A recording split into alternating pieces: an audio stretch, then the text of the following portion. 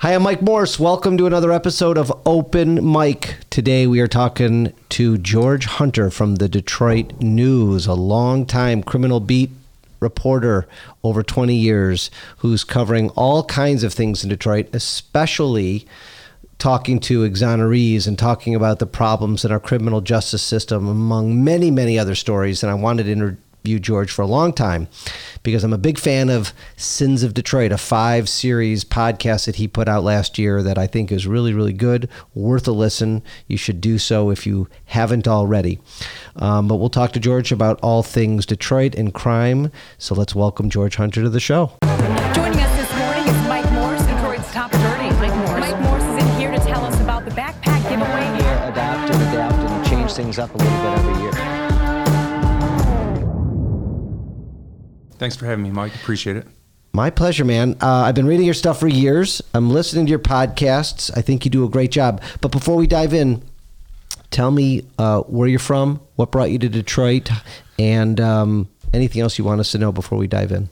Well, I was born and raised in Detroit. I grew up in the Cass Corridor, which was the red light district of the city. In the 70s, when it was the Cass Corridor, they changed it to Midtown now. But back then it was a very interesting neighborhood to grow up in, very diverse. You hear about the hookers and the crime.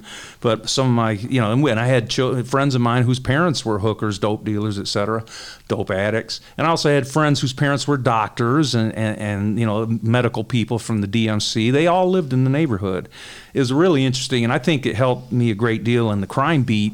Because first of all, you're living in a high crime area. You get, personal experience growing up of not only what families go through when they're victims of crimes. My family has been the victim of crimes, but also the criminal side. I've got criminals in my family, and 3 of my siblings were Detroit cops.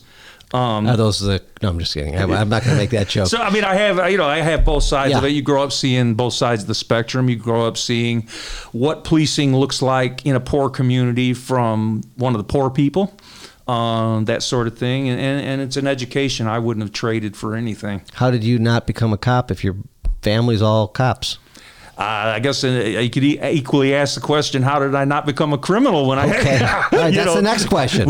Don't rush me. We throw it in the ocean and see where the tide takes us, I guess. So why journalism? What brought you there? Well, as a kid, I lived near Cass, and not far from the public library there, the main branch, and I would walk down there, and I'm a Tiger fan, so I would go through the old microfilms, and I would look up Ty Cobb, Hank Greenberg, those days. I was fascinated. My grandma used to tell me about it, and so it fascinated me for some reason. So it wasn't anything highbrow, I promise you. I was going down there to read about the old Tigers. I was 10, 11, 12 years old doing this. And I just sort of fell in love with newspapers and the notion that you're a historian. I love history. The idea that maybe 100 years from now, somebody will read one of my stories. And I think I feel a really strong responsibility about that I tell people what happened and take my biases out of it, what Emerson called a transparent eyeball.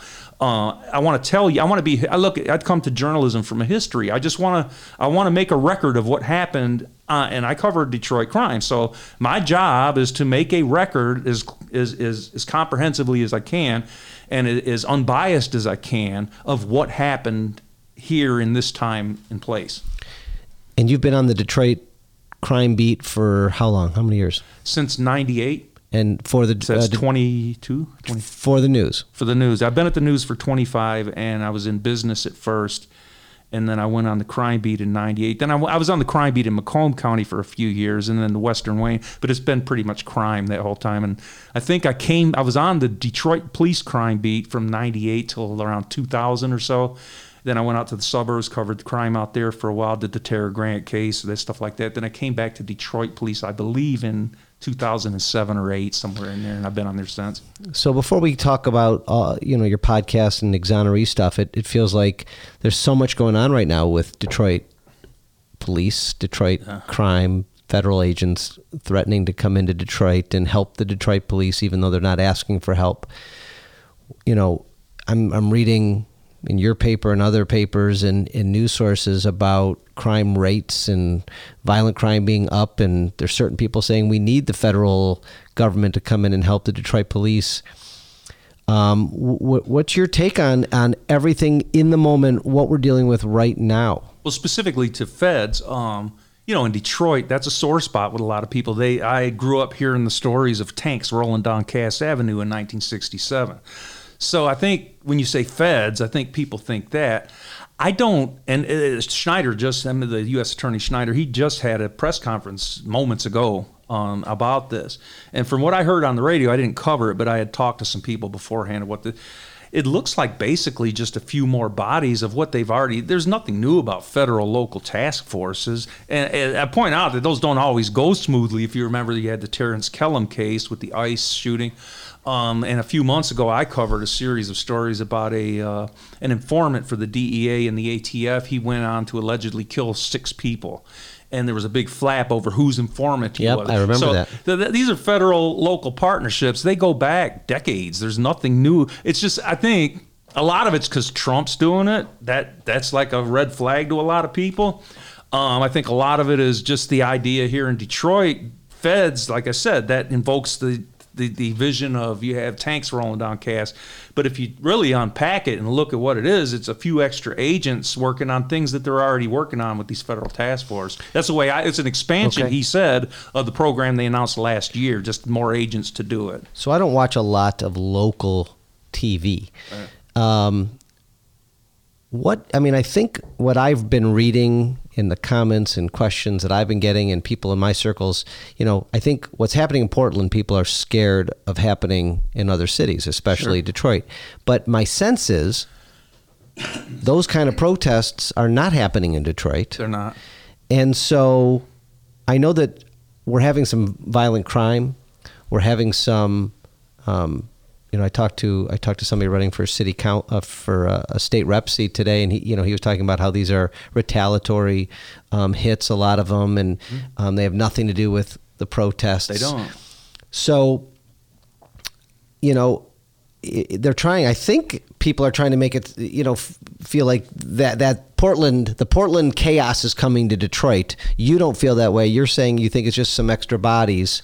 No, I don't think at all. And in fact, Mayor Duggan and Chief Craig and Schneider today, according to what I heard on the radio, everybody, now they're saying it, of course, what they say is not necessarily, but they're stressing this has nothing to do with the protests. This has to do with crime in the area. Okay. Again, having said that still makes people nervous, some people, because Detroit is, but I don't see, again, I'd have to see how this is going to look when the rubber hits the road, but when I'm reading and what I can see, I just don't, it's extra bodies of programs that have been here for, Is crime up in Detroit right now? Significantly, yeah. So do you know any statistics? Yeah, homicides are up 31% from the same period last time, and shootings are up 50%, That's a lot. Significant, yeah.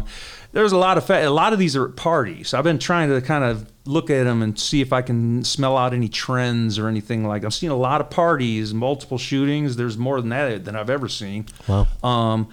The chief says a lot of it has to do with COVID. You're seeing it in cities across. This isn't unique to Detroit. New York's homicide rate's up like 150%. The numbers are ridiculous. But what is the chief saying? Why is COVID causing this? You have a lot of people sitting at home, frustrated, nothing to do, and idle hands, devil's playground maybe, frustration maybe. Now, property crime is down because people are home. They're not breaking into homes because no one's going to work, so that's down. The car thefts, I believe, are significantly down, things of that nature. But then the violent crime is way up. So, Okay. Well, that's not obviously good news. No. Do you think the city of Detroit could use some help, get some extra bodies on the ground? I mean, is it your mindset that couldn't hurt? Well, it depends on what they do. I mean, we had if you get a bunch of bodies on the ground, what's the physician's thing? Is that first thing, do no harm, but I mean, if they come and they help investigate crimes and that sort of thing, the ATF, I think, gave the biggest, because they're going for guns. That's the big push here, and that's another area that's always a sticky wicket is proactive policing. The idea that you want to get more guns off the street. I think most citizens want that, but it's how you go about it. It's the same as a stop and frisk or stop, question, and frisk, which is the more accurate description of it. If that's done properly, it's a good law enforcement tool. If not done properly, it becomes a profiling situation. So you know what I mean. If you have, the Terry law, the Terry stop, if you have probable cause to stop somebody with a legitimate cause, and you do stop them, and you see you smell weed, so that enables you to search, and you get 3 guns that are illegal, and these guys are wanted felons. That I don't think any law-respecting person would say they don't like that. But the question is, when you start cutting corners, and you got human people and that sort of thing, so gets into all those existential issues. You bring up Terry stops, bringing me back to my law school days. Well, I mean, it's like a gun. Yeah. I mean, if a cop uses a gun properly, that's a good law enforcement tool. If he abuses that tool, it can be deadly. I think that you can extrapolate that into almost every law enforcement tactic or piece of equipment. So you've been doing this over 20 plus years in Detroit. Chief Craig's been around since 2013. Generally, I hear only high praise for him, and that he is turning a once corrupt, use any adjectives you want, department. What's your take on Chief Craig? Well, I'm still covering him, so I don't want, I try to stay away from personal opinions. Okay. I can tell you what I hear from people is that your assessment is what I'm hearing from most people. There are critics who say the biggest criticism of him is that he loves the camera too much. Now I've asked him about that, and he's told me many times he feels like it's his job to be on TV and he said, if I don't advocate for the DPD, who's going to? It's interesting. No, that's a really good point, George. When I met him for the first time over a year ago, he joked with me that I'm taking up too much camera time for him. I find him very personable, and I find his communication skills remarkable. The police shooting that happened a couple weeks ago on the front lawn, and I'm blanking on the kid's name. Hakeem Littleton. Thank you. When Mr. Littleton was shot, there was a panic that there was going to be rioting and protesting, and he released body cam footage to show it was a clean shoot in most people's eyes, quickly. Like, I couldn't believe how quickly he moved. They generally don't do that. No, I know. Can you fill out that point? That's my point exactly. Within, it felt like an hour, he had body cam footage on TV, on the internet, so people would not riot, and I thought it quelled the situation beautifully, but I'd like your take. I was out there at the, if you want to call it a riot, the unrest, whatever you call it, it was getting ugly. Was it? It was getting really ugly, yeah. People were throwing things at the cops, and, it was getting, then you had them in riot gear. They were sort of advancing. Then they did a strategic retreat to kind of, it was interesting to watch, I've been on this beat a long time, and it gets pretty scary out there sometimes. People are screaming. You got people like, with these like anger, and you're looking around, and you gotta, it can be a little unnerving. I was there the first one where there was a shoot. A guy got killed like within 50 yards of where I was. I recorded a murder on my Facebook Live. I recorded it. I thought I felt like a dummy. I'm like, that sounds like firecrackers, because when there's buildings, you can't tell because the report kind of echoes of a gunfire, and it's hard to tell. I said, this sounds kind of like firecrackers. I was right down the street. A guy got killed. So yeah, it's crazy. Wow. You had the sound of the killing on your Facebook Live, not the actual visual. No, not the visual. No, I had the sound of it, and I was like, oh, what is this? Okay, and it was all live. It was. Which crazy. shooting was that? Ooh, that was a guy from East Point. They said that it didn't have anything to do with the protest. It was a matter, one of those things where the guy looks at a guy the wrong way, and blah blah. There's so many of those. That's scary. Yeah. So, what got you interested in wrongful convictions? Because that's definitely a focus of your podcast, Sins of Detroit. I know that you have a passion for that, as do I. Tell me what got you into it. Well, you just hear these stories. Yeah, as you're going about the crime beat, these come across your desk. There'll be a wrongful conviction once in a while. And I have to be very careful not to be an advocate. Mm-hmm. Although, there are certain things I'm supposed to be, down the middle and as a journalist, but come on, we can stipulate some things. Murder is bad. I don't think I'm editorializing too much by taking that stand, right? And convicting somebody who didn't commit the crime is bad. I don't think I'm sacrificing my journalistic objectivity by saying that. So it's just, I don't know, you just see these things and you talk to these guys and it just breaks your heart. You know, one of the things I could say up front is that's remarkable is I get bitter when, you know, I lose out on 30 cents or something. If the guy gives me, you know, I can't fathom how somebody can do 20 years. They didn't do the crime, and they get out and they're not bitter as hell about it, and they just don't hate the world. And I think what it is when you get pushed to a certain, and I'm just guessing here because I've not been in that situation, but this is what they've told me. It's they make the choice that either I'm going to let this eat me alive and it's just going to destroy me as a person, or I have to not do that. So they're forced into a situation, I think, where, you know, and there have been a few of them, sadly, who have kind of got self-consumed by that, and they haven't done well upon getting out. Most of them are not in that category. Most of them seem to be adjusting okay, you know, and that, but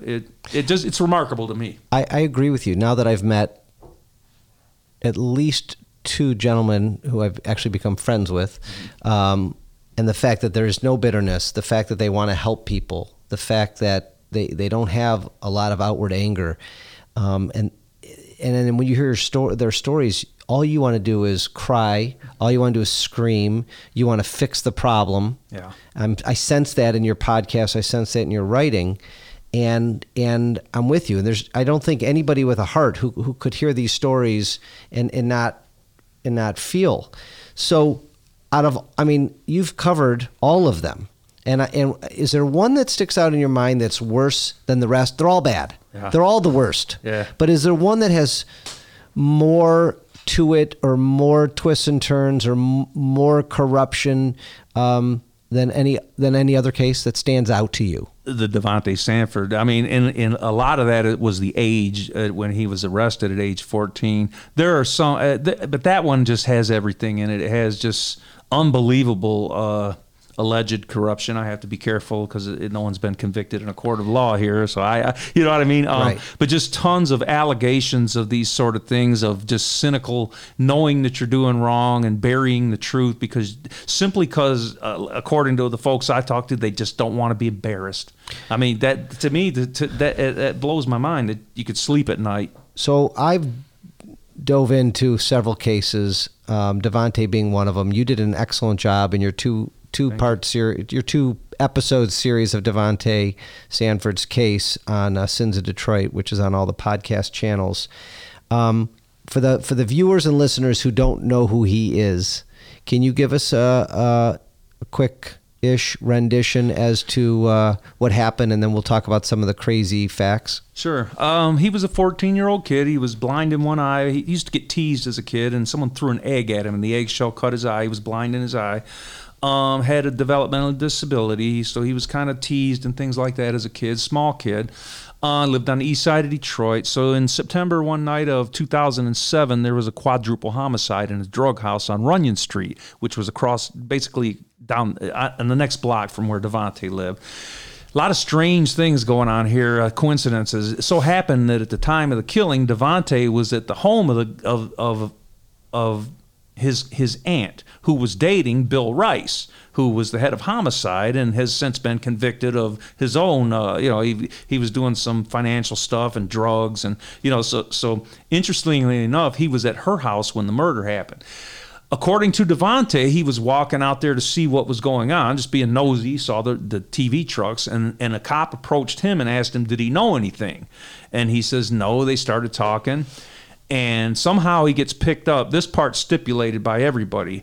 Michael Russell, who recently just resigned from DPD, by the way, the homicide detective, and a commander at the time, James Tolbert, took this kid in the car and drove him around for 3 hours. This is stipulated by everybody. To me, that's incredibly, if you know anything about how this works, somebody that high up, to spend 3 hours. I mean, a commander might come to a crime scene to deal with the media or maybe to be the quarterback for but that's pretty high up. Even a captain or a lieutenant, generally speaking, isn't going to get their nails dirty like that. That would be the equivalent of saying the president of the company spent 3 hours cleaning out the bathroom. It's like that doesn't usually happen, okay? A commander doesn't usually drive around with a suspect, a 14-year-old, for 3 hours in a car, but that's what everybody stipulates happened. So I'm getting too much into the weeds proceeds here. The upshot is he claims that he was tricked by the police into saying, just say you did it. Give me something to get my boss off my back. I just need. And so, they were letting him play on the computer. They built his trust. This is all according to him. And he confessed to the crime. This is a fact. His first confession was not a confession. It's on video, and I've watched it. And basically, it's a cop saying, his first confession, all the facts were wrong. That's not on video. The one that's on video he never says anything in his own words. It's just yeah or no. It's the cop reading, okay, and so then this happened, yes. So there never was a confession per se in his own words. It was something that he stipulated to. And this is a common theme in criminal justice, that prosecutors will come in, the police will come in and say, if you want to go home, just say this. Just plead guilty to this and I'll get you home. And a lot of times it's a lie, and a lot of times it's manipulation. And this kid who was in special ed classes, blind in one eye, probably didn't have the best self-esteem, probably wasn't the smartest kid in the world, fell for it. His mother or grandmother, I think it was, gave the police alleged permission to do this alone without a lawyer, without having a parent or grandparent present, which was a huge mistake. And the reason I'm going over some of these facts is for the people who are listening, I think it's helpful, George, to tell these stories for people in the situation, for potential jurors, for everybody involved to know that this stuff is really happening, and it's happening in Detroit, and it's happened in the last 15 years, and we're hoping it's not happening anymore, but who the hell knows? But with Davontae Sanford, he confessed to a quadruple homicide that he did not commit. True? Well, prosecutors have not come out and said that he's innocent yet. But so they still won't go there. They haven't said that. So it's kind of a strange situation, Mike, because you have people where the prosecutors and everybody stipulated they've dropped the case. They let him out of prison, and they said, so why do they let him out of prison if they think he did it? Because they say the case was tainted because the deputy chief or the commander who later was deputy chief, James Talbert, committed perjury. So they say I think it was Ed White from the AP. It wasn't my question, or maybe I think it was Eddie. And he asked point blank, so are you saying Davontae's innocent? At the press conference of Kim Worthy announcing that she was dropping charges, she would not say that. She wouldn't. So to this day, she hasn't admitted it. She's still not said that he's innocent, but she said that she couldn't continue to keep him in prison because the case was tainted because of. What is she worried about? Why can't she come out and say, yeah, we made a mistake? He's already gotten estate money. Yeah, I can't I won't. I don't like to speculate. No, sure, yeah. But rhetorical what's question, a guess? Sure. I can't even. She has come out on other cases and said we made a mistake. Sure. Maybe it's as simple as she honestly doesn't think there was a mistake. I don't know. I do know that. In my entire career, I've never seen a public official go from being not well liked in a community to getting lauded. Since she wasn't. I don't think I'm telling any state secrets here to say she wasn't the most popular person in the innocence community for years and years and years, right? But since she did that conviction integrity unit, she's gotten a lot of praise from people because of that. And Val Newman is well known in that community as being champion for these wrongful convicted people.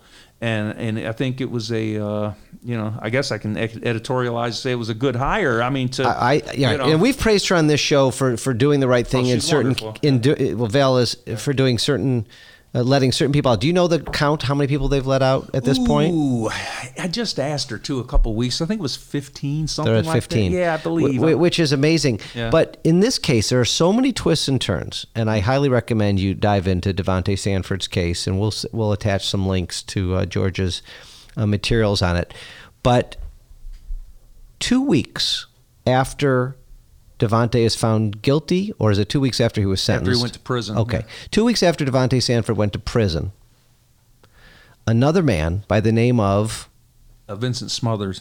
Vincent Smothers is a professional hitman who got caught and gave detailed accounts of 12 murders that he did to save his girlfriend who just gave birth to his son days before. Am I saying it semi-right? Yeah. There's a little girl, but a little girl. Other facts okay. other than that are accurate. Yes. And the Wayne County Prosecutor's Office charged Mr. Smothers with 8 of the 12 homicides and left off the 4 that Devontae was sitting in prison for his entire life for. Right. They didn't charge him with those, despite the fact that he gave, in contrast to Devontae's confession, which wasn't one, Smothers gave incredibly accurate details, including the kind of guns used. The shell casings matched that. The shell casings there at the Runyon scene matched the casings for other hits for which they prosecuted him.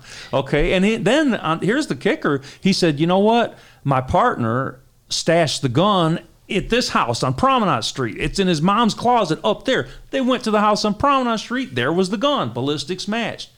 That's an open and shutter if I've ever heard one, but they have not charged him to this day. It makes no sense. Dave Moran did a really nice job of laying out the differences between the testimony, why Smothers was obviously the person who did it. They found the weapon.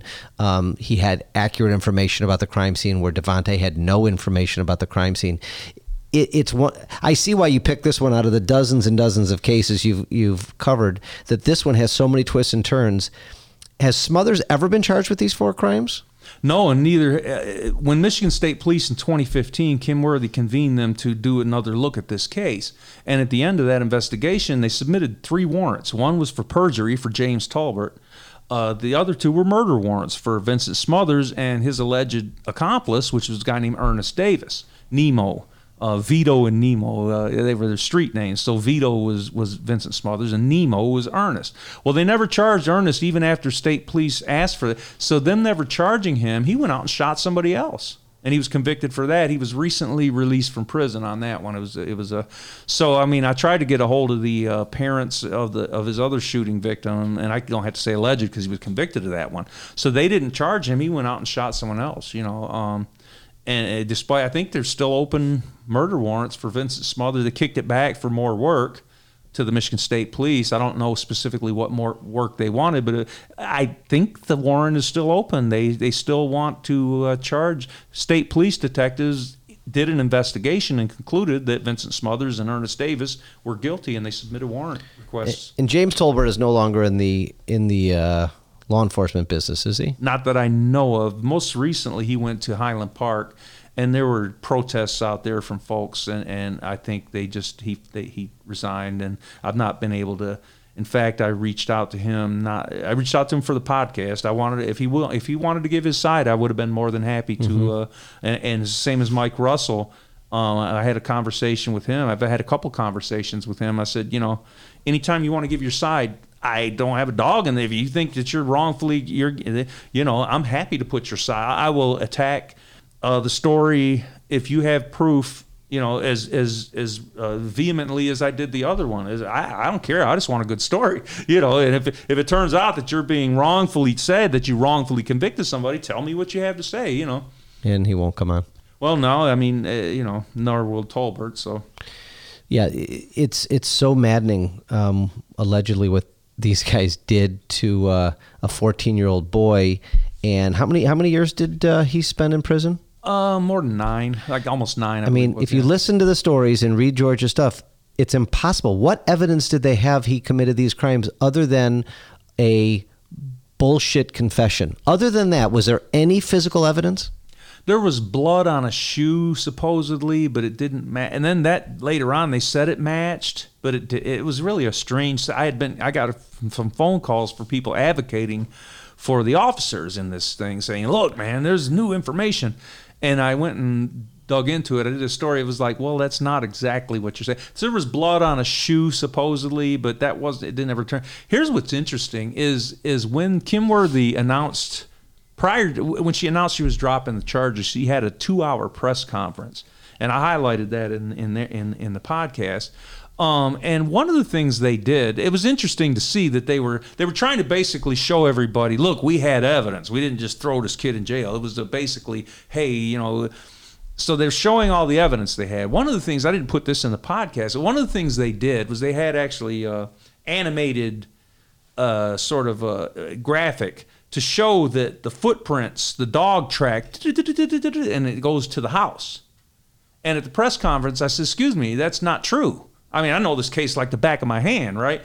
They didn't go to his house. They went 350 feet down the street from his house. And I said at the time, I said, you're talking about the difference between home plate and left field home run at Comerica Park. To say that they went right to the dog track, right to his house when the murder happened down the street, I think that's a bit disingenuous. It didn't go to his house. That dog tracked 350 feet away from that house. And again, if you want to put that in perspective, that's home plate to left field. That's a home run at Comerica Park. I wouldn't say that it walked right up to your house. Right. You know, that's not true. So, they put out this, and this was something that it wasn't a mistake. They put this out. They did a graphic, why they did that. I mean, I guess you'd have to ask them. I don't know. But, there were a lot of things said at that presser that were questionable. They spent a lot of energy to trying to convict a kid who had no physical connection to this crime. And he didn't. And one of the common themes in all of these wrongful convictions, talking to these exonerees, reading through these trials, is lousy court-appointed counsel. Sure. These people can't afford good lawyers. They're getting handed lawyers through the state, through the county, I should say, not the state. And do you remember the lawyer name? I do, and in fact, that's one of the misunderstood. This was not a court-appointed. They retained him. It was Bob Slamica, Robert Slamica, right, who has since been disbarred. They all get disbarred. Go ahead. I'm sorry, I interrupted. After multiple ethics violations, he was running his office out of the casino. You're kidding me. No, whoever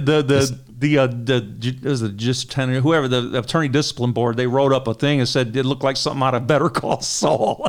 Love it. Yeah. So I don't love it actually, but it's funny, kinda. Not for Devontae. I know, yes, so they rustled up some money, paid this guy. Yeah. He was not a court-appointed attorney, but he was obviously a lousy attorney. I think somebody said it was the worst attorney ever. And is he still alive? I believe so. He's not practicing, obviously. I tried to reach out to him multiple times, through the years as he's been accused of this, that, and the other thing, and he's never given me an interview. And the only thing that he cared about was a plea. Well, that's what according to the mom, he was pressuring, and according to Devontae, they kept pressuring, you got to plead guilty.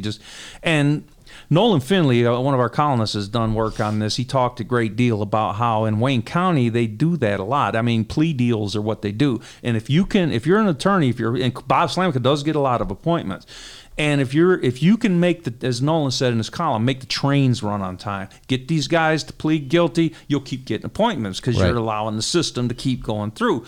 Well, we're not moving cattle here. These are people, and it's their lives. But the pressure is on to plead guilty. They just don't have. They say they don't have enough people to adjudicate every one of these cases. So Slamica, according to the family, was hot and heavy on. And what he told them is, look, there's no way you're a black kid, you're going to get an all-white jury. There's no way they're not going to convict you, and you're going to spend the rest of your life in prison. You're only 14, and I'm cool with this judge. This is what Devontae told me that his lawyer told him, is I'm tight with this judge. We're real good friends. You're only going to get maybe 10 years. You're 14, you'll be 24, you won't even be 30 when you get out. Or you're facing life, and you will get convicted. Well, you get an unsophisticated kid and the mom who's not sophisticated. Yeah, at the time, she's open about it. She had a drug problem at the time. She's very open. She talks about it. She doesn't hide. She says she was dealing with it. And in fact, she says this is what slapped her in the face, and she says she needed to get her stuff together because she had a tough life herself. I mean, she got burned really badly. There's all kinds of. She's had a tough way to go as well, and she got hooked on drugs. When her kid went to prison, I think she says that focused her to get off the drugs, and her focus then became to get her kid out of prison. And then she did. She was. She was an advocate. Oh yeah, big time. Yeah. Well, you have to bring these cases to people's attention so people can get angry. And that's what happened, right? I mean, they got the attention of the University of Michigan Innocence Clinic. Yeah. And that's not necessarily an easy thing to do. The first ones, I think, was the Sato picked this up. Was the Sato first? Did? Yeah, they were the first one, and then it got. They brought in the Innocence Clinic. Yeah, the Sato, I think, was because I believe, if I'm not mistaken, what happened there is one of the attorneys. And it was a woman, forgive me, I can't remember her name, and I should, but she got a tip from one of the cops who was a good cop. That's one thing I always say about police corruption, things like that. I'll tell you who tells me about the police corruption. It's the good cops. You know, I mean, they hate, they don't like it. I get tips all the time from the good cops. What was the tip in this case? Because I remember your podcast that Vincent Smothers had. Hey, someone else confessed to this, and they're not charging him. You know, that was, and then she held a press conference. If memory serves, you're going back 15 years or so. This is 2008ish. But yeah, she had a presser, and that I think she got the tip because they wanted to bury that. That's the thing is when he confessed, they were like, okay, let's don't. That's why. According to everybody I've talked to about him, most of the advocates, the innocence advocates, the theory is they didn't want him, Vincent Smothers, to stand trial. They didn't want anyone knowing he had confessed to these 4 killings, because then the question is, here's what I don't understand. There were clearly 2 people there, right? They're 2 different shell casings. So why, the part I don't understand about this is let's unpack the theory that they didn't want to be embarrassed for having wrongfully convicted a kid. There were 2 people there. So why couldn't they say, hey, okay, Vincent Smothers, you did it too, but we believe Devontae did it. You know, maybe that didn't run with the confession they had convicted him on. I don't know. Now, Kim Worthy was the prosecutor when this happened, when he pled guilty? Yes, she was prosecutor. Because she's been in since when? 03-ish. Okay, so she'd already been there 5 years. Because, that's one of the most troubling things about this Devontae Sanford case. 2 weeks after he's sent to prison, they found the real killer. And it took 9 years to get him out. So with overwhelming evidence. Overwhelming evidence. Yeah. So I don't know Kim Worthy. I'm not even going to speculate anything about her right this second in this story. But imagine you have she denied it in her press conference, but you have a person admitting to the crime, the 4 murders, giving them detailed information about the guns. They were accurate information. Devontae did not have the accurate information. He gave the wrong makes and models of the guns. Mr. Smothers had the right information, plus lots of details. So this person's only 2 weeks in prison. Like, you could have gotten him out that day and saved him 9 years, and you would have had some egg on your face. Yeah. And instead, they buried the 4 confessions. They charged him with 8 other crimes. If a good cop would not have sent it to people like you, this would have stayed buried. True? And my next question then, and I'm sure it's yours, is how many people are sitting in prison? I mean, can you imagine? And here's something interesting. Gabi Silver, who was Vincent Smothers' attorney, told me that Vincent told her, this is the worst place. You can't even imagine how bad it is in prison. She said, and he told her, and I did it. I admit that I killed people. I belong here. He says, I can't even fathom how terrible this place must be when you didn't do it. So, have you ever talked to Vincent Smothers? No, I tried a couple times. But that'd be an interesting interview. Believe me, I tried. I was trying to see if I talked to him somewhere in there, but no, not him. Because according to your podcast, you got the sense that he felt bad for Devontae. Yeah, Vincent's a really interesting character. I would love to interview him. In fact, he supposedly was a hitman with a conscience, but he killed Rose Cobb. That was the one time supposedly that he went outside of only killing dope dealers. He killed the who's Rose Cobb? Rose Cobb was the wife of Sergeant David Cobb, a Detroit police officer. One of the many coincidences. And if I could do a quick side thing, we only had 2 podcasts. If you want a deep dive into all the crazy stuff, I did something right when Devontae got out of prison. And in fact, if I could sidetrack a little bit here, I had gotten a tip. The MSPs was about to, I got a lot of sources. I got a tip from one of my sources. MSP is about to drop this report, and they're going to say that Devontae didn't do it, and that Vincent Smothers and Ernest Davis are the ones, then a few days later, I got a tip that Tolbert was about to be charged with perjury. So I told my boss, but this wasn't going to get dropped for another month. I had a month advance. So I told my boss, I said, look, I got a tip here, okay? Give me a couple weeks off. Let me put together a comprehensive website, because there's so many coincidences and threads and webs in this thing. And they did, to their credit. And we had it cocked and loaded. We didn't know he was going to get out of prison, so they let him out of prison. So we had this nice. So it's called the Devontae Sanford's Road to Freedom. If you look that up, you'll be able to find it. But it's just so many cops around this thing. It's like, this is interesting. I'll give you a quick one. So Rose Cobb was the wife of Sergeant David Cobb. David Cobb was seeing a woman named Sheila Black. He was having an affair with her, right? So they decided that they wanted to kill the wife and collect her insurance money, or 401k, that sort of thing. So on the day after Christmas, I believe it was 2007. Vincent Smothers, he admitted this. There's a CVS on Jefferson there, a little bit east of downtown, and went in there, and the husband went in the store. The wife said, "It's all planned." He walked up to her and killed her. So there's so many coincidences here. So Sheila, Vincent's accomplice in that case was a kid named Marzell Black, 18-year-old kid, Sheila Black's son. Apparently, Sheila Black and the cop, David Cobb, asked her son, "Hey, you know anybody that'll kill somebody?" And Marzell said, "Yeah, there's this guy I play basketball with, Vincent Smothers." So he hooked it up. He went and helped him, and he got convicted of doing this. They were poor. The Black family was poor. They had a house on the east side. The porch was not on. It didn't have steps. It was ripped off, so you had to go along the side. It was run down. These people were poor. I'm trying to stress this. Do you know who represented? I probably shouldn't go there. Let me just put it this way. A couple really, really high-powered attorneys represented Marzell Black. If it's all public record, who the hell? Okay, Todd Flood and Gerald Evelyn. Okay. And I was like, really? How did he afford? Why? So what's your theory? I don't know. I don't. It's interesting. High-powered, good defense attorneys represented Marzell at the initial, yeah. And then it's just weird. It was a strange. I saw them. I was like, that's weird. There's Devontae being at the house of the head of homicide at the time that a homicide happens.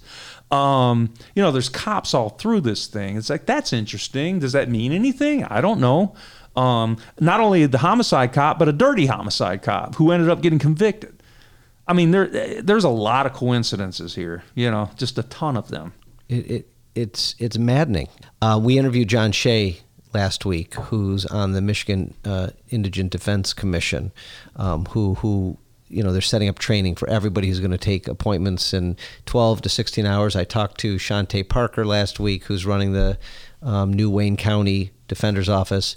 And they're all hopeful that these type of situations are going to go away with better training, better defense attorneys, more oversight. What are your thoughts? Do you think that these types of railroading are still happening, or you think that things are getting better? Well, I think things are getting better, but I also think they're still happening. You got human beings involved, so anytime you're going to have an imperfect system. You can put things in place, and I believe they have been checked. I asked Chief Craig in great detail about this, and one of the things I can say, I think objectively, is there was not much accountability. I started on the beat in '98. That was the Wild West days, and that it later came. All the problems that necessitated the consent judgments. This happened to a buddy of mine. I lived in Southwest Detroit at the time, and a buddy of mine. This speaks to the wrongful convictions, because one of the first episode I did of that podcast was about shaky witnesses. Witnesses had put so many people in prison wrongfully. So my buddy, and they were hanging out in Southwest Detroit, and their friend, his name was Fidel. He looked like Fidel Castro, Mexican cat. So they're all hanging out, a couple buddies of mine, and there's a knock on Fidel's door. They're in his garage. And my friend John, he was about to go out in the alley to relieve himself, frankly. And he was there. He said, "You want me to open the door?" He'd just come back, and he said, "You want me to open it?" And Fidel said no. So Fidel opens the door, and they light him up, blew him, the blood everywhere. So my friend and my other friend Arturo, they're completely traumatized by this, right? They just witnessed a murder. The guys had on ski masks, and they died behind a couch, right? And so they called the police. The police come. The police arrested them and held them. This is what they did. They would arrest witnesses and hold them for like days, weeks. And these guys were held almost 2 days. They didn't do anything wrong. The cops weren't saying they did anything wrong. What they were trying to get them to do, according to my friend, and I believe him, why would he lie to me? He told me this when it happened. They were trying to get him to pin the murder on a guy they wanted to pin it on. And they kept saying, it's him, isn't it? It's him, isn't it? And they're like, no, the guys had ski masks. We don't know who they were, So, and this has happened to friends of mine. So, that was what DPD was like back in those days. You know, there was a lot. Now, again, we're not throwing everybody under the bus, but it's certainly that was the culture there. There was a culture where that was allowed. We keep hearing stories like this in every one of these wrongful conviction cases. There's some police officers, detectives who want this conviction and they want it pinned, like in Kenny's case when they put Kenny Wanenko's case when they put the McCormick in a room with the police report and said, we're going to shave a lot of years off your sentence. Read the report and you're going to help us. I mean, you got to wonder how people sleep at night. You know, I mean, nobody's perfect, and we all, you know, cut corners here and there, and we do things maybe that we're not 100% proud of, you know, and that sort of thing. But you got to wonder, you know, especially, okay, here's how a lot of the cops justify this. Well, he's a piece of crap. If he didn't do this, you know, you'll get a guy with a long, lengthy record in many cases. And well, if he didn't do this, he did something else. Yeah, so we don't have that much cognitive dissonance about it. Okay, that's bad as it can be by itself, but it just, you got to wonder when you get a guy that's completely innocent, right, is not a bad actor like Kenny. Kenny, not to say the other guys are bad actors, but some of them were selling dope. Kenny, Devontae, Aaron Salter. Yeah. Yeah, they just got out of college. Aaron was a football player. I know. He's not out causing problems. Yeah, I mean, some of these guys were dope dealers and whatnot. Oh, it's the other guy, Kendrick. They weren't doing anything. One of the big ones that spent 34 years is Daryl Siggers. He said, you know, he smoked a little weed, but I mean, he had no record. That's a horrible case too. I mean, that guy, and he's one of the most, what's the word I'm looking for? He's just a powerful guy. His voice is powerful. His emotion, he conveys perfectly, you know, what that's like. What and then, you know, it blows my mind, and it's an honor to know these guys. I agree. It really is. You got guys that went through that, and they're still standing tall. You know, they're still standing with their head held high. You know, I tip my cap to them. Yeah. You know? No. Listen, I do too, and that's why I am committed to doing lots and lots of podcasts about them, about their stories. Everybody needs to hear these stories. Yeah. Everybody needs to meet Kenny. Yeah. I had him here talking to a group of my lawyers 2 weeks ago. And he's an inspiration. Yeah, these guys are great, and watching them get second chances, like Aaron Salter just had a baby, Ava, and just hearing the joy in his voice. And I talked to a gentleman in prison doing life that we are considering helping, which I'll talk to you off the record about. Okay. You know, he has hope to get out because says he didn't do what he did. The evidence looks that way, and he wants to have more children. And you know, I want to help. You know, just find the truth, find justice, get them new trials if the trials had bad attorneys and bad evidence, and because I'm seeing murder cases 2, 3, 4 days. I mean, an auto case takes that long. Yeah. How is a murder case going to with a? And you read these transcripts, and you know, a 10-year-old could have done a better job at cross-examination. I'm sure you see that all the time. Yeah, sometimes it's really bad. You wonder. It's like, hello, I want to judge you. I'm sitting in there. It's like, hello, you're not asking any questions. It's mind blowing. I have so many more things I want to talk to you about, but we could go through every one of these cases, and maybe we should eventually, you know, dive deep into the cases like we just did with Devontae Sanford, and we just scratched the surface with him. Yeah, we didn't even get into the details. That case is mind-blowing and upsetting and sad.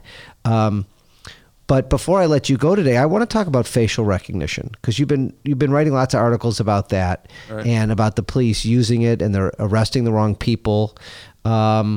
You know, is this here to stay, or what's going to happen with facial recognition? Well, where it stands now in Detroit is the contract was up for renewal a couple days ago, actually, and they took that off the table. They want more discussion. I think they're going to try to. I don't know whether it's going to get passed in this environment. It got unanimously passed, I believe, the first time when they bought it. To use it on city council. And they had a hearing, and there were questions asked about the privacy issues and, you know, the obvious issues that someone might ask, and it got approved. But now I think they're trying. They pulled it up. It was going to come up for a vote earlier this week or last week. And where it stands now is they took the vote off, and they're just going to have more discussion. But I think what they want is they're trying to garner public support for it. have more hearings at meetings, et cetera, et cetera. But we'll see. That's where it stands. Okay. But it's, obviously. Do you think it's a useful tool, or do you think it's? Well, I think. Well, I don't know if we were on the air when we discussed this earlier or not, but I think it's the same as the analogy that is a gun a useful tool if it's used properly? Is a gun a useful law enforcement tool? If it's used properly, yes, it is. And I guess one of the questions I asked some of the officials is there a point, let's say they do renew this and it continues to be an issue, and you say that it's useful as a law enforcement tool. Is there a point, though, where you're expending so much energy defending it? You only have finite resources. Is there a point where it's no longer, the yin overtakes the yang, and it's no longer, it's more of a pain in the butt than it is useful? But yeah, it's a very useful tool when used properly. Real quick, here's one of the things. I don't know if I've ever covered an issue in my entire career that gets more misunderstood than this one. The question, we're not talking about the privacy issue. Let's take that off the table. That's by itself, and that's a whole different thing. Sure. The issue of whether or not it flags people of color more, it's bone structure, first of all. It's not skin tone. So there's that. That's the first. My analogy would be if I were to take a car in the auto factory, and I take it off the line at the first step. Okay, you only have the frame. I get behind the wheel and I say, this thing doesn't run. Let's scrap this whole car project. It doesn't work. That's the analogy I use. Yes, at the front end of it, it does flag black people, Hispanic more often. There's more steps in the program, in the process, to make sure that you don't just say, hey, look, it flagged that guy, go arrest him. That's not how it works. There's like 10 more steps that have to get taken to mitigate if that happens, So, I mean, it's just, I don't know if people don't want, they will painstakingly explain that, and then someone's next question will be something that shows they clearly didn't listen to what they just said. Right. It's like, I don't know if they don't want to hear it. And again, there's privacy issues. I'm not taking a stand on whether it's good, bad, or other. I'm just saying that there's a lot of misinformation that goes out about this, and the privacy issue, you can get into that. People are talking about abolishing green light. What's interesting is that some of the same public officials who are now saying that they should abolish green light were very recently advocating for green light because their constituents wanted it. So I don't see the problem. Explain to me what are the problems with green light? So I toured green light at headquarters a couple years ago already now, and I saw the operations room. You're talking about the Real-Time Crime Center? Yes. Okay. Yes, sir.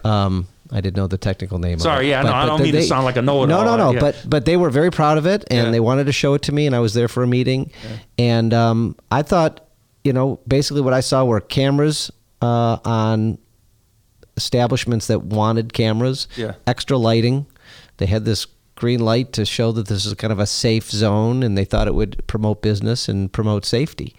They also showed how they had real live eyeballs watching it at all times, that if a crime happened, they have it on tape. They could send police right to the scene and say, oh, it was a red car, blah, blah, blah, these plates. So I didn't see privacy issues when I was there. Well, I mean, it's you see the green light, you can choose not to go in there. I guess some people could say that, hey, I don't have a car or something, I'm poor, I live in this area, and my only choices, and I don't want to be, my only choice is to go to this nearest green light, grocery store, say. I mean, I'm theorizing. What the biggest criticism I've heard of it, and I did a story about this, is some merchants say, wait a minute, I'm already paying taxes. You know what I mean? For police protection. These guys pay extra money, they get extra protection. That was the thing. Okay. I talked to the police about that, and they explained that no, it's not extra protection. And it's neighborhood police officers who will go in there and sign a logbook. But that's they're not police. It's a neighborhood police officer situation. So it's not really. And then one of the merchants who complained about something and told me something happened, DPD showed me the record, and that's not exactly how it went down. So I did a follow-up story to correct the record. Again, if 100 years from now somebody reads it, then. But right. I know that they had to pay for the cameras, and they have to pay some more electricity, and they have to pay to have the right computer hookups and Wi-Fi or whatever it is. Right. So there's some extra cost to the merchants. Sure. But is it the merchants complaining, or are people complaining? I mean, it's a small first of all, complaints are small. It's a pretty popular program from what I could see, but there's a vocal people who are complaining about it. But I mean, I think it's the privacy thing. I think it's the idea that you got cameras. Again, you're talking about the same with the federal troops that we talked about earlier. The notion that people are filming you is scary. I get it. Yeah, I'm a privacy guy too. I don't want to be, I don't want an eye everywhere I go. I don't want people knowing what stores I visit or that sort of thing. But, so I get it. I get the privacy concerns, but, I mean, they're not harvesting data. They're not keeping this stuff. I don't, that's the big thing is they're not, with the facial recognition, they're not harvesting this stuff and keeping you on record or something. So I just got a text message asking this question. Does the Project Greenlight use facial recognition? Are those cameras facial recognition no, that was enabled? That was a misunderstanding. They use cameras from Project Greenlight. Let's say so it's not they're just there's no facial recognition in the cameras. It's software that's just in cameras. Yeah, it's cameras. So if you walk into a Greenlight location and rob somebody, boom, your image will be used from that, but it's not. They're not intertwined that way where the cameras in the stores have facial recognition on them. And again, one of the other things that gets again from a privacy concern standpoint, yeah, I have an issue if I'm walking around and I go in even a green light and they're facial recognizing me and using that and running me through the system. That's not what they're doing. What they're doing is if there's a violent crime, again, one of the misunderstood elements of this is if there's a crime at that location, they will go over the tape. Oh, and when they see the actual crime being committed, they're not gonna run the faces of everybody who walked in there just to. They might maybe if there's a few people that look like they might have been an accomplice, But it's not a matter of let's just run everyone who walked in there. It's that's where the crime happened. Let's take his picture. Now we'll run it through the software and see if there's any matches in the. So again, I understand the privacy concerns, but I don't think they apply here. I just don't. Okay. Well, because you mentioned that people are trying to get them to disband it, and that seems strange. But let's leave it at that for now. I know we have lots more to talk about, so I'm going to have you come back, George, if you would. Maybe we can do it in person. We could do Zoom if you're busy. But I learned a lot today. I appreciate you bringing up everything you did. I appreciate, your reporting. Anybody who doesn't know can follow George Hunter at the Detroit News. Check out Sins of Detroit. You have a couple books. Tell me about your books. Oh, golly. I wrote one on the Tara Grant case. That was in 2007 where Stephen Grant dismembered his wife and threw her body parts in the park. Kind of a gruesome case. And I did one on the Bob Bashara case, Master Bob with the sex dungeon and all. My wife and I, Lynn Rosenthal, wrote that one. And in my most recent one, actually the first one I wrote with an editor of mine who loved true crime and wanted to be a true crime. So I said, let's do one together, And now this one was one I wrote by myself. It's about the Tigers, which is, I said, I'm a big baseball fan and it's about, and I'm a crime guy, so Tigers and crime and mayhem. And it's called, oh Lord, what's this? Crime and Mayhem and Detroit Tigers Gone Wild. Oh, so people could find those on Amazon? Yeah, on Amazon. And well, congratulations. Bookstores near you. Are there any bookstores left? I think, I had a book signing at one. Was it not B. Dalton? What is it? I can't think of it. Yeah, there is a few. There's a few left. John King's still down there, too. John King. Yeah. Are you selling your books down there? I hope not yet, Right, those are used. Yeah, right. That would be, that wouldn't be great. Buy 5 copies for your mother. I'm buying. Listen, I got my Christmas presents all picked out this year. That's amazing. And again, Sins of Detroit, I love that you told me before we went on the air that the great music George wrote and produced for the Sins of Detroit. He did the whole thing in a couple weeks, which I thought was awesome. And I hope you do. I hope I get to hear season 2 coming up whenever you have time and whenever you have the stories to do it. But it sure sounds like you're not going to have a lack of stories here in Detroit. Content's never a problem when you're covering crime in Detroit. Let's leave it at that. Thanks, George. Thanks, Mike. Appreciate it.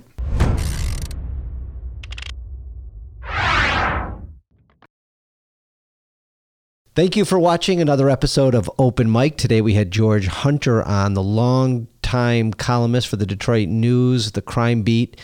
He's been covering everything under the sun for the last 20 plus years. We got into Devontae Sanford's case and the Detroit police, Project Greenlight, lots of good stuff. If you enjoyed the episode, please share it on your social media channels.